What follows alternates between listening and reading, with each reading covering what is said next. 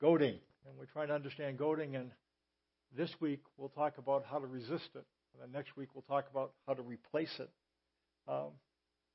In Goad we trust, a goad is a prod. If you look at the thing that's in this rancher, the shepherd, his right hand, it can be a stick or a pointed object that is a means to control animals, to force them to go in the direction that this individual or a person goading wants them to go.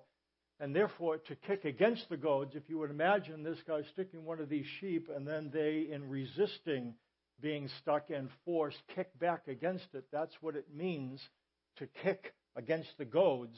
It means to resist someone's influence. You're being propelled in a direction, and you resist moving in that direction. To resist going in the direction the one who's goading you to walk in wants you to go. And with this in mind, as we think about what a goad is and what it means to be goaded, I'm going to read Acts chapter 26, and Jesus is going to apply this to Paul. And let's see what he says. Paul is describing this event to a king, and he writes, "I too was convinced that I ought to do all that was possible to oppose the name of Jesus of Nazareth. And that is just what I did in Jerusalem. On the authority of the chief priests, I put many of the saints in prison, and when they were put to death, I cast my vote against them. Many a time, I went from one synagogue to another to have them punished, and I tried to force them to blaspheme. In my obsession against them," we looked at what an obsession is. He was a raving lunatic, and in self-described, when he thought about this and when he said about it, maybe spit flew out of his mouth. That's how incensed he was against the church. In my obsession against them, I even went to foreign cities to persecute them. On one of these journeys, I was going to Damascus with the authority and commission of the chief priests. About noon, O king, as I was on the road, I saw a light from heaven, brighter than the sun, blazing around me and my companions. We all fell to the ground, and I heard a voice saying to me in Aramaic, 'Saul, Saul, why do you persecute me? It is hard for you to kick against the goads.'" Common to interpret God as the one who is doing the goading. So God is goading Paul to accept and to believe in the fact that Jesus is God. And that Paul keeps on resisting, kicking against God's influence, kicking against God's goads. This is normally how this passage is interpreted. I don't think it fits the picture that Paul paints, because when God wants to exert influence, he is far from subtle. And Paul writes, "As I was on the road, I saw a light from heaven, brighter than the sun, blazing around me and my companions. We all fell to the ground." When Paul exerts influence, he doesn't goad. His influence is overwhelming. He doesn't need to goad. So, if that is the case, what is Jesus saying when he says it's hard for you to kick against the goads? Who's goading Paul? And what does it mean that it's hard to kick against? How do we resist that? And as we've seen, as a Jewish leader, Paul would have been pressured to join the Jewish resistance movement to Roman rule. The Romans had been the rulers over Israel for a period of time. A goad is the weapon of a resistance movement. If you are a conquered people, you don't get swords. The best thing you have is a spear or a sharp object that you sharpen into a weapon, a goad. And it's the sign of a resistance movement. You are a conquered, oppressed people. You don't get swords because your rulers don't want to give you the opportunity to rebel. So you have to use a goad. It's the symbol of a resistance movement.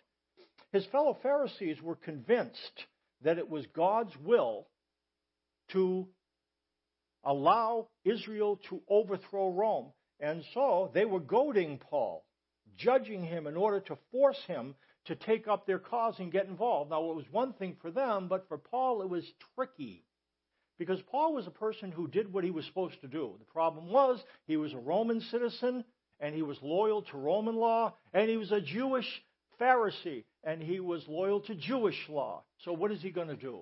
The Jews are prodding him, saying, you better take up arms and overthrow Rome. And as a Jew, Paul wanted to be loyal to that influence, but he was a Roman, and that would be treason in terms of being a Roman citizen. You're not supposed to aid and abet one of the dominated people. You're not supposed to do that. What's Paul supposed to do?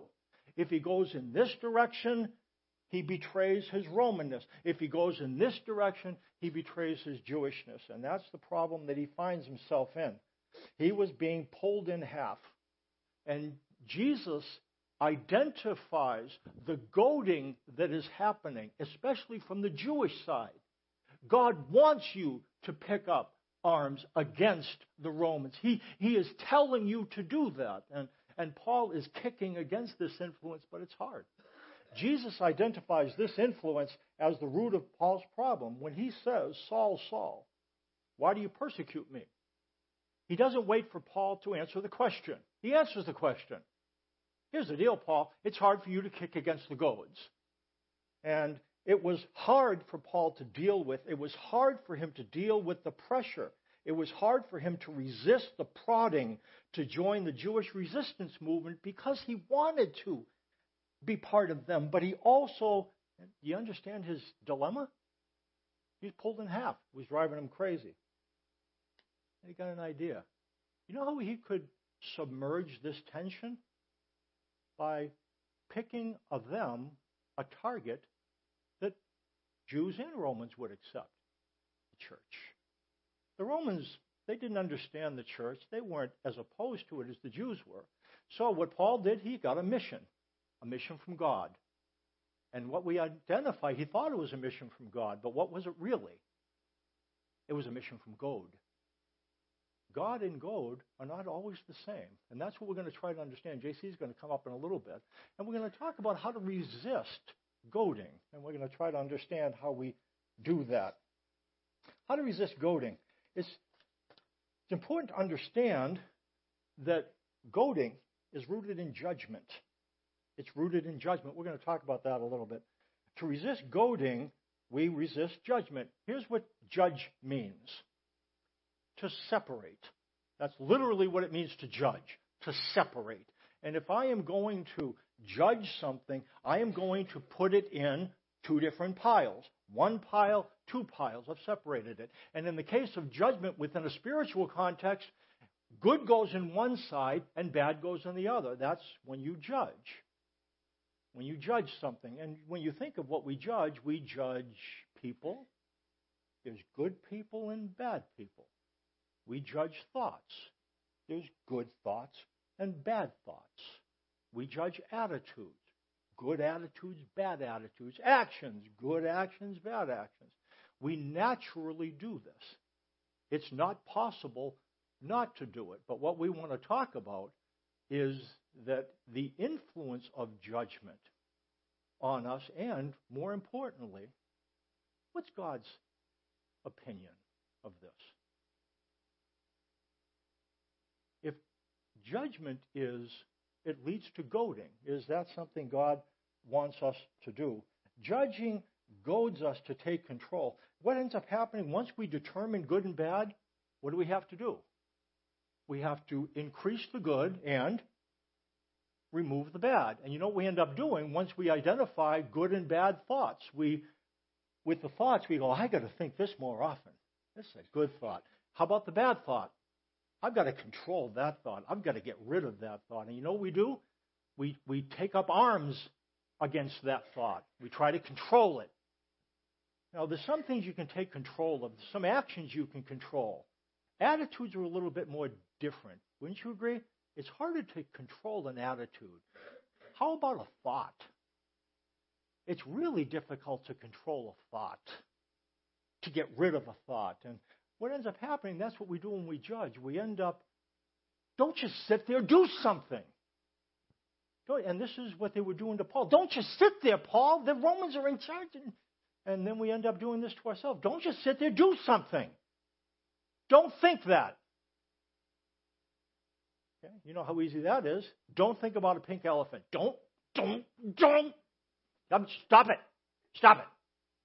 And what am I doing now? Goading. Stop. Goading happens when you identify good and bad. And then you take arms against the thing that's bad. Judging goads us to take control. And what we're going to talk about a couple things. We're talking about resisting judgment because to resist goading, we have to resist judgment. Now, this is something we're going to have to understand. Aren't we supposed to judge? Aren't we supposed to judge ourselves? Aren't we supposed to judge others?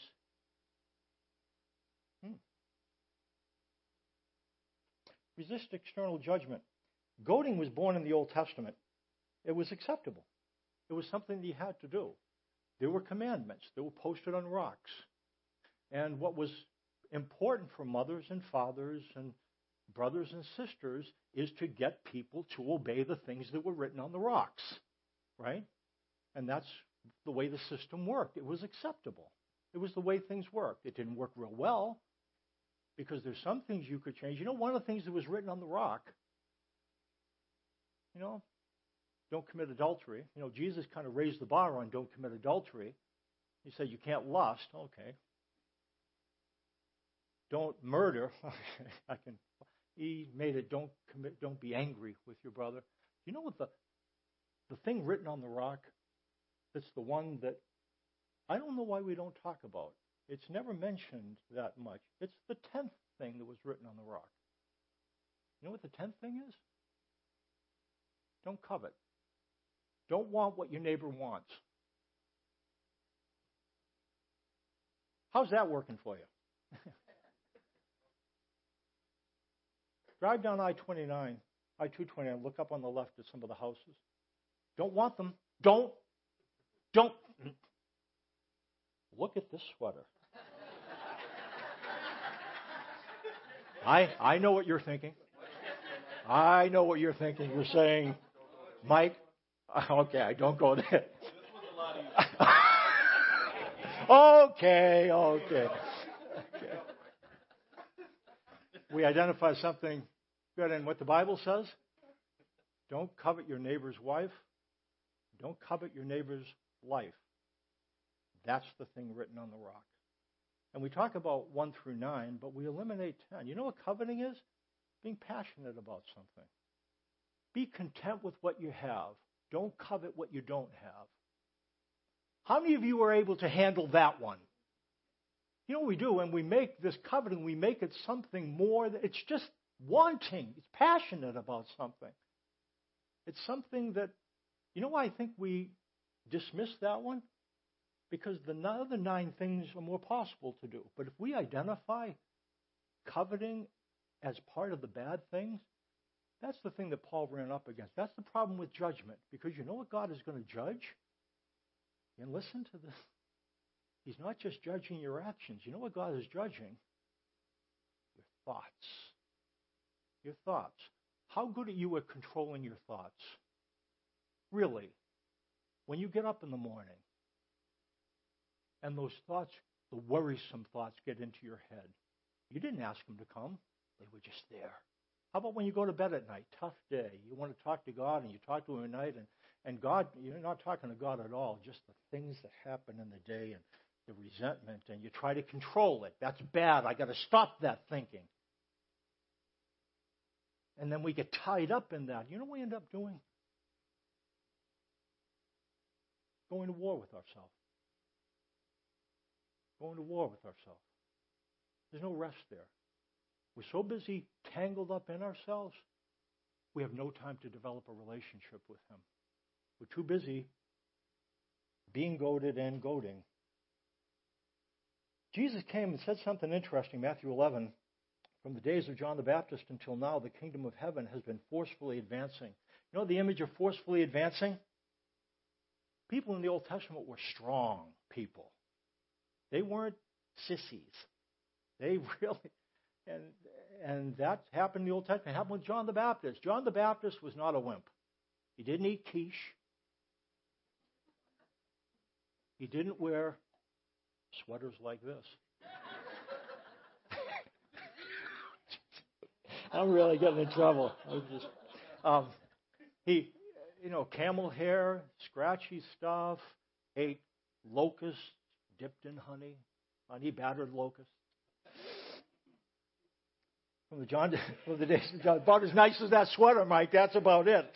Okay. From the days of John the Baptist until now, the kingdom of heaven has been forcefully advancing. Forceful men lay hold of it. And then later on in that same chapter, he says, "Come to me." Jesus says, "All you who are weary and burdened, I will give you rest. Take my yoke upon you and learn from me, for I am gentle and humble in heart, and you will find rest for your souls. For my yoke is easy, and my burden is light."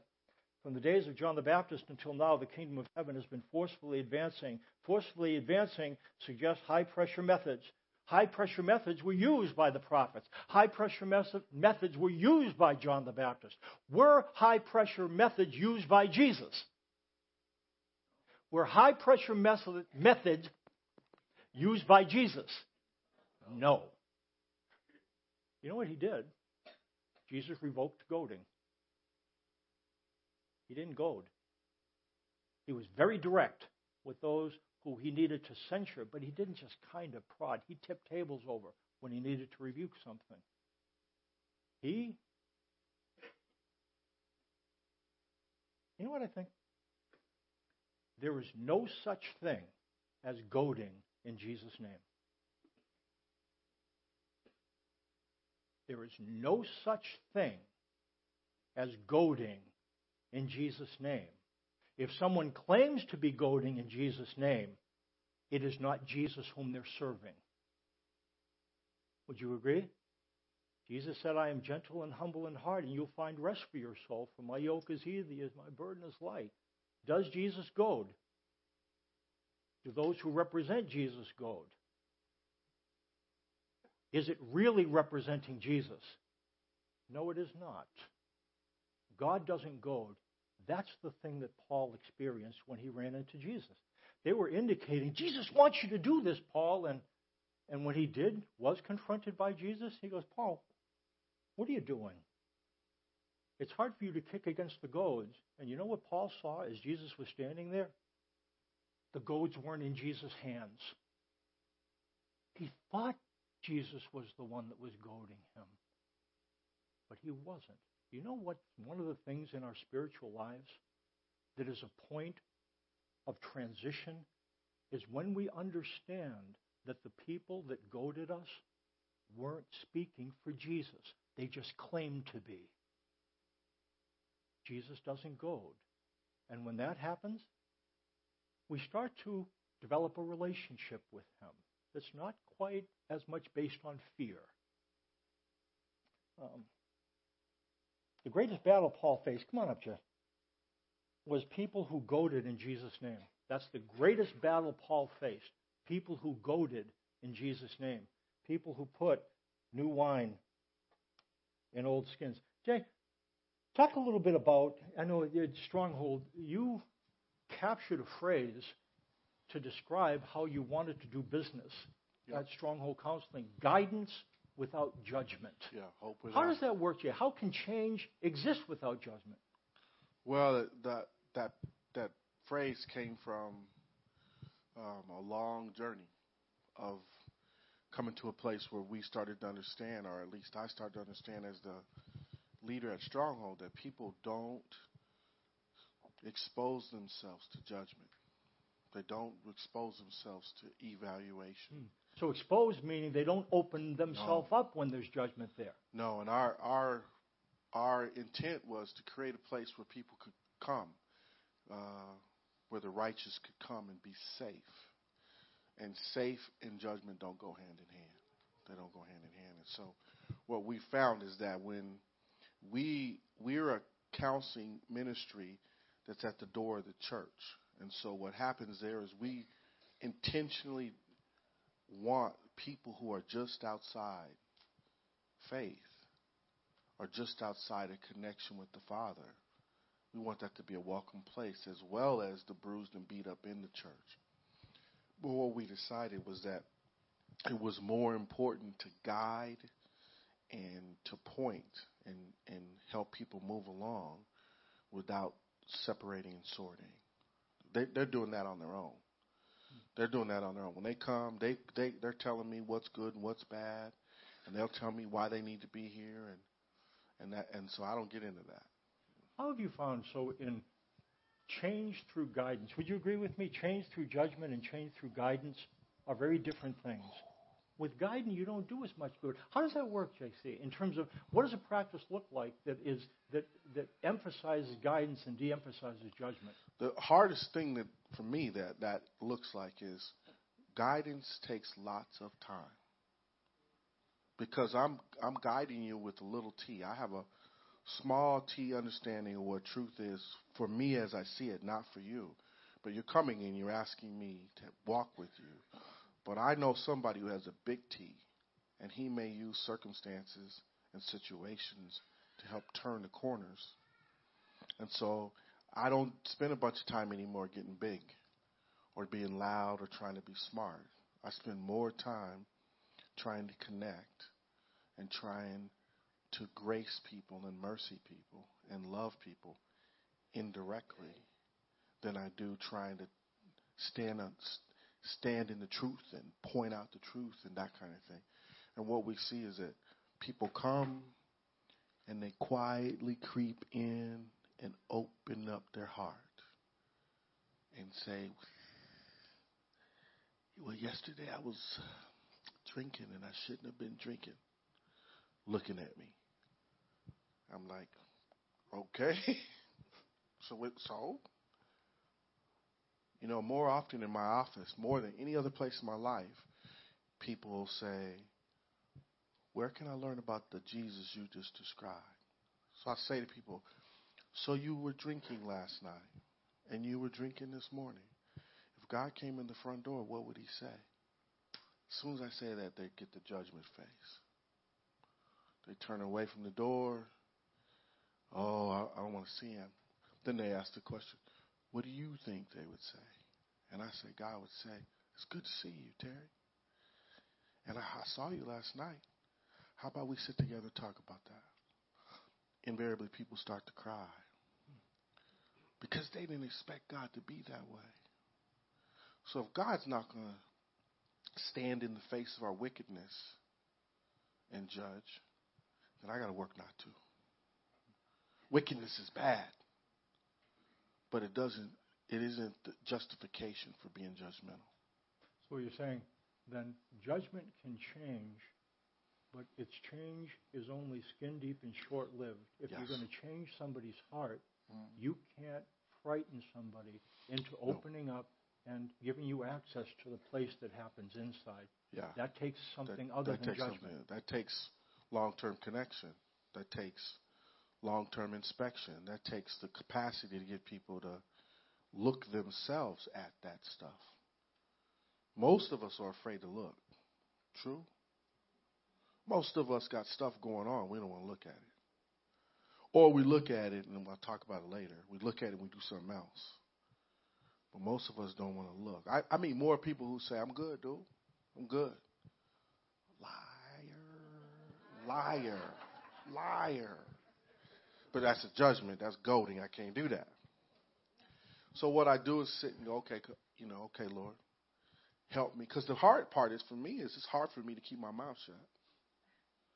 It's hard for me to know things and not say stuff right away. It's help because I was telling Adam, he said, how old are you, dude? I said, 54. He said, no way. So the whole time we're playing, he looks at me and says, I still can't believe it, man. You know. No. That'd be you, dude. Let's see how this works. I'm 60. He's not there. I don't see any disbelief on his face whatsoever. I see laughing. I see hope. I'm sorry. Go ahead. But it's that whole notion of being able to just. And I say this. I'm not saying this as the expert. I'm saying this because it was done for me. I'm not saying this because I read it in a book and boy, I know the scriptures better than anybody in the building. I'm saying for me, what I had to learn was that when I addressed my own judgment and had a remedy for it, then I could receive guidance and God could walk all in my life There's been times I've had encounters, and I don't mean woo-woo, whatever, but where I feel like God's pointed in my gut. The weirdest thing about it is every time he pointed in my gut, there was no judgment. There was no evaluation. There was no righteousness looking down at me. When he said ugly things, or when brothers came to me in his name and said painful things to me, I look in their eyes and no judgment. No looking down, no you suck, none. So then I started to say, okay, I got to give that. So when we put Stronghold together in 93, our goal was to create a place where it would be safe to do inspection. You got to get judgment out the room. So, in terms of the way we treat others, guidance without judgment, how does that sound?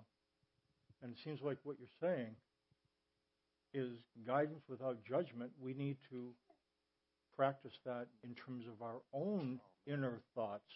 You can't judge and do, and then that they call that hypocrite. They call that hypocrite. Now, if I'm frowning on the outside, I'm frowning on the inside. That's not a hypocrite. But I'll on a bad nerve day, I'm one of these dudes. How you doing? Inside I'm looking at you like that. Outside I'm smiling. But that dividedness is what we're talking about. When we're divided, we do what would get us what we want. We want to keep what we have and get what we want. And that's what goading is about. Keep what I have, get what I want. Keep what I have, get what I want. And it doesn't work in the change work. When we do a lot of recovery work with lots of different recovery, from drinking to eating, sex, all that stuff. And people aren't going to show me if I'm looking at them goofy. They'll just put it away. And they'll find, because people are already expecting that when they come see me. They're already expecting, I got to talk to them about that thing.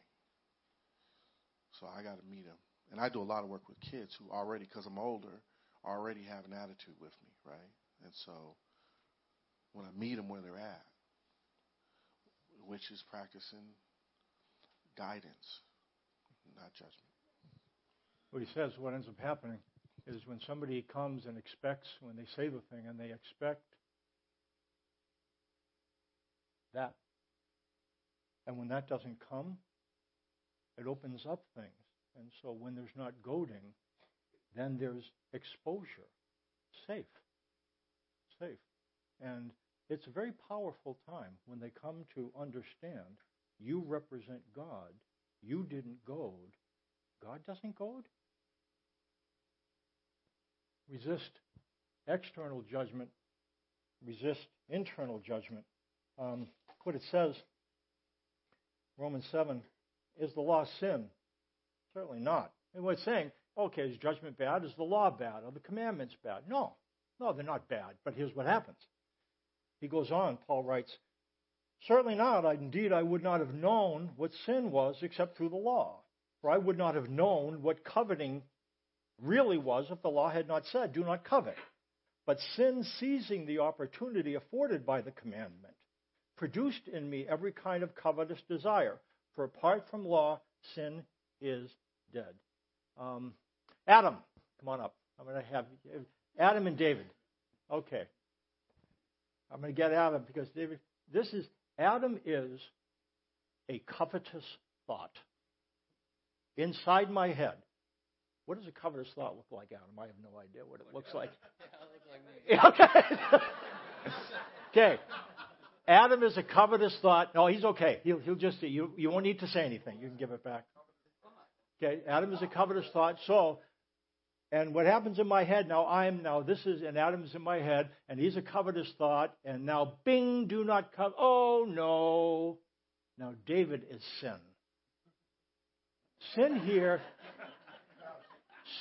is not an act. This is very important. It's a power. Sin is not an act here. It's a power. When it said sin has mastery, it's not that an act has mastery, but sin as a power. It's like a king. David is King Sin. And so here's what's going to happen.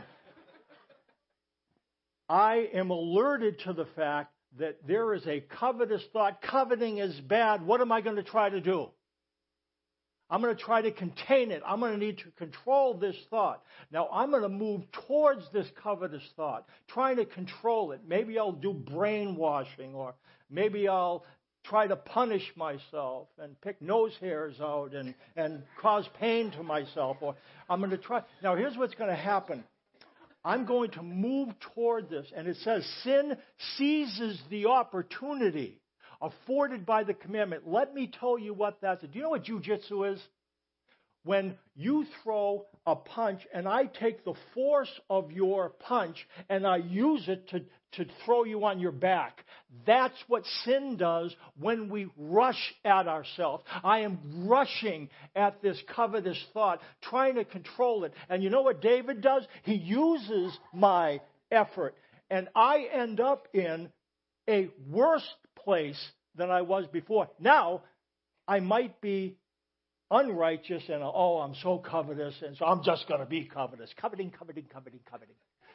Or I might not be coveting, but I see that you are. And I don't become unrighteous, I become self-righteous. And of course, this isn't a sin.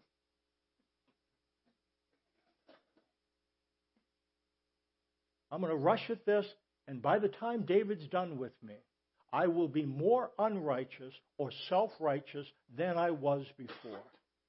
That's how sin operates.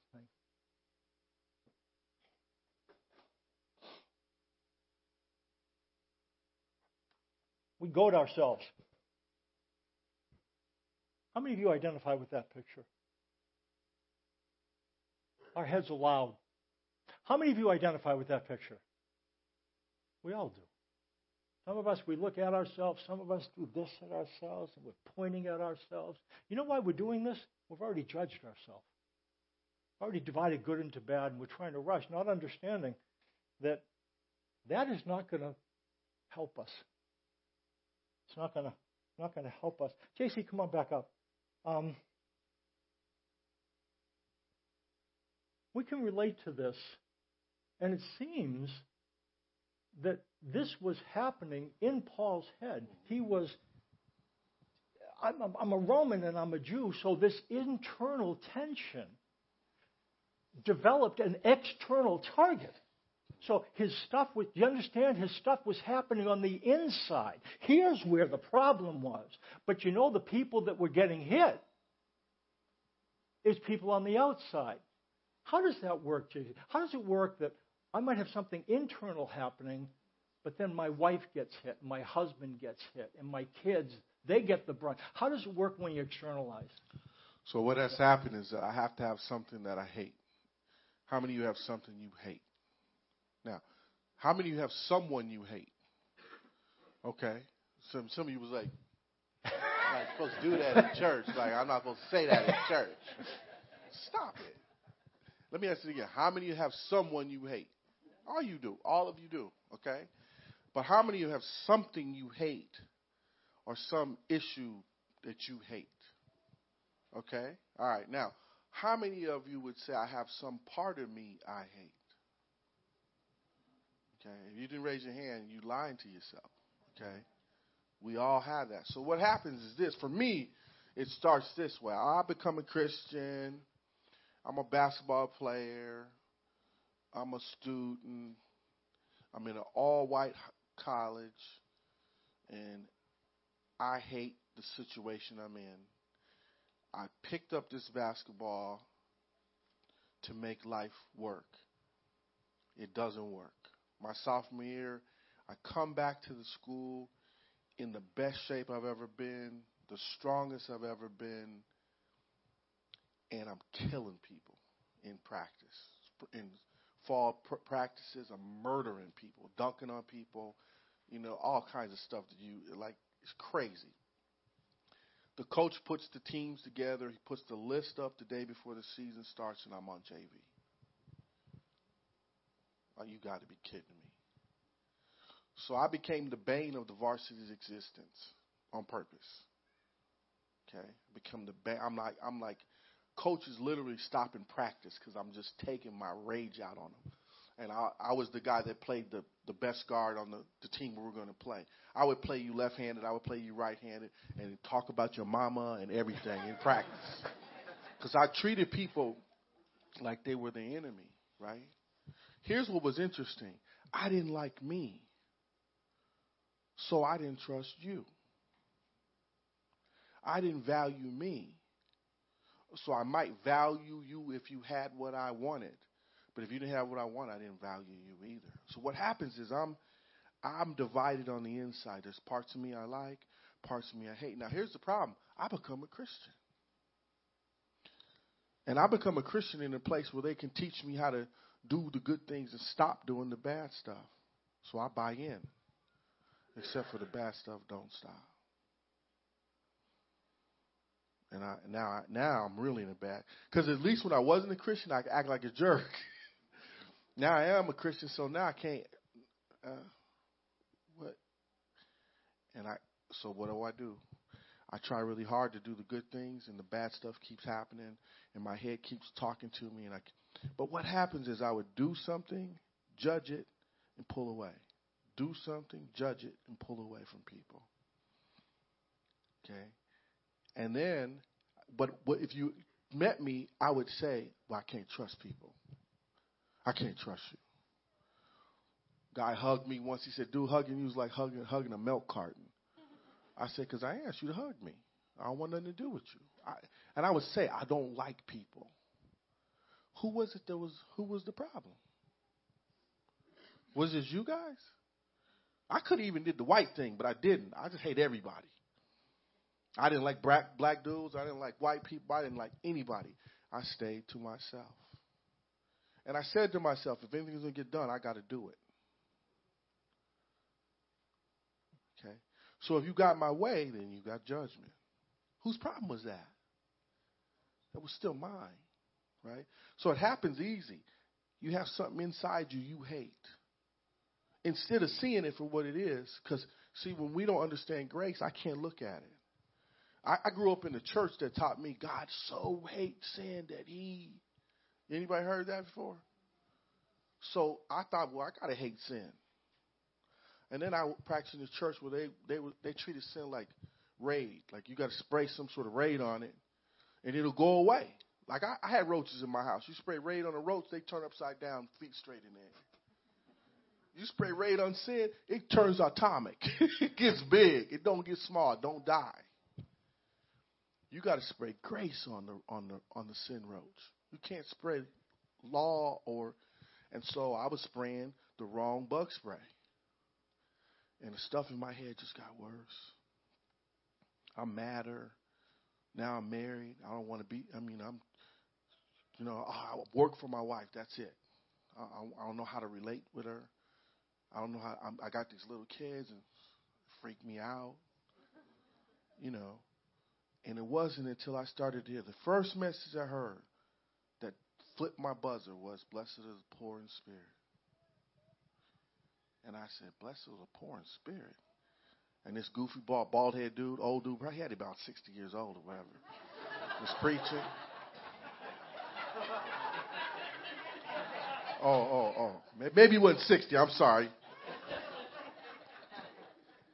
But he said in the sermon, blessed are the poor in spirit means blessed are you at the end of your road. I said, now, God talking to me there. Because I got nothing, man. Look at these pockets. I got nothing. It ain't working. This faith thing ain't working. Reading the Bible I don't even want to read the Bible. I got out of seminary, put my Bible on the shelf and said, I'm done with that. Then I started to hear about grace. Then I started going to a 12-step meeting for my stuff. Then I started connecting. I would sit in the meetings and listen to people and go, dang, that dude said the same thing I'm thinking. Only I was afraid to say it out loud. And when I started to have people come alongside me, and I started to believe, I used to be one of these guys that just believed in Jesus. Like, Jesus is cool, but the Father, man, I got nothing to do with him.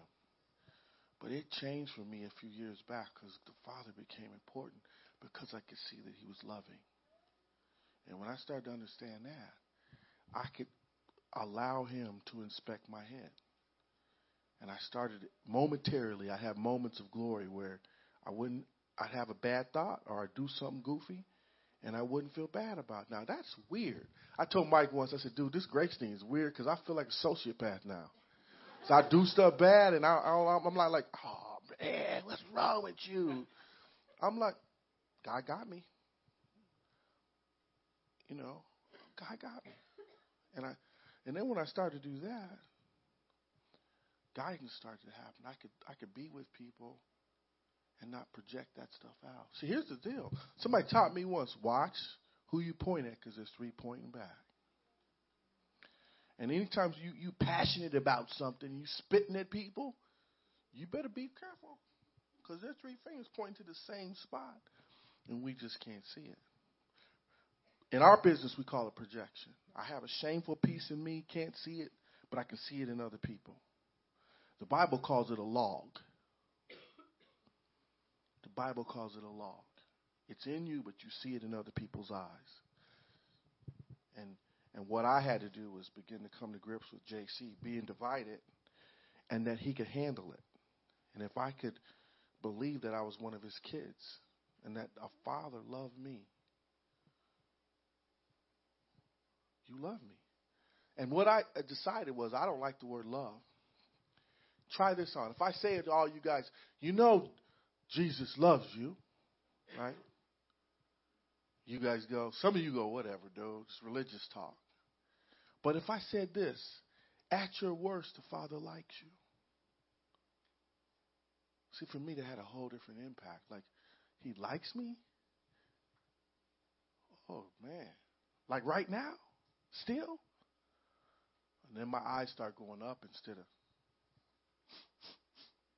sniffing stuff, right?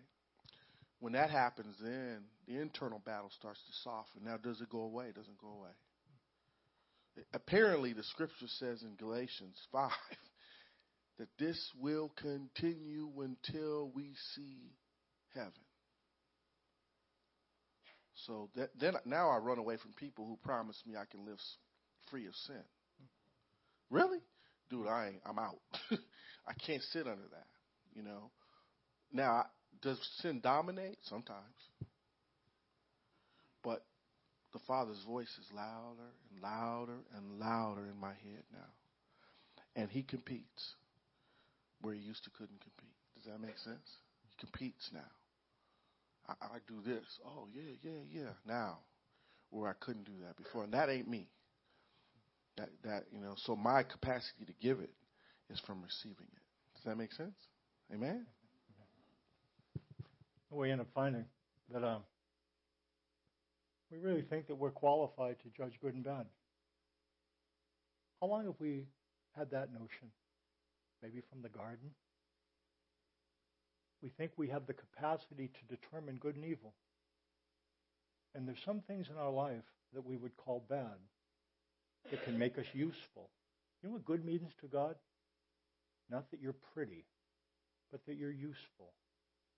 Some of us believe that God's making ornate lights, very pretty and decorative lights that are very fragile and you have to watch out and dust them.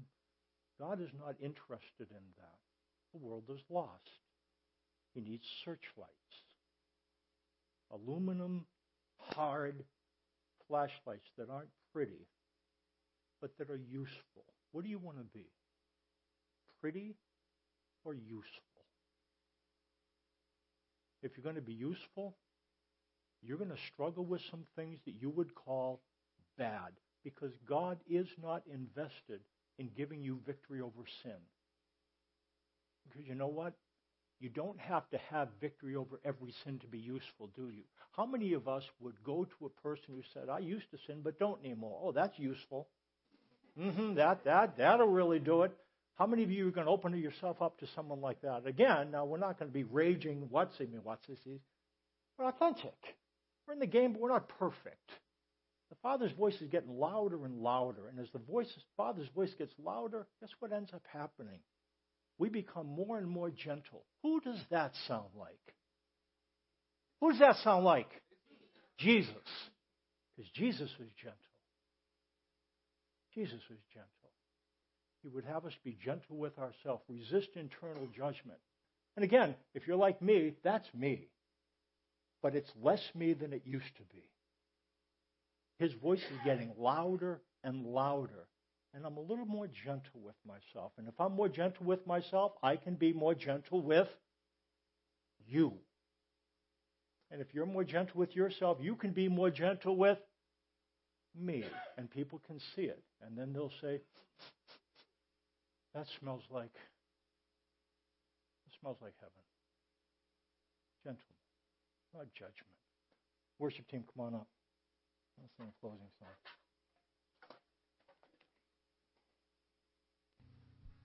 Let me pray for us. Father, thank you for telling us about yourself and reflecting the things that allow us to increase in love and decrease in fear. These things are like on opposite sides of a teeter-totter. It's really hard. Judgment is so natural. It feels so right to try to control things. It makes sense, though, what we hear.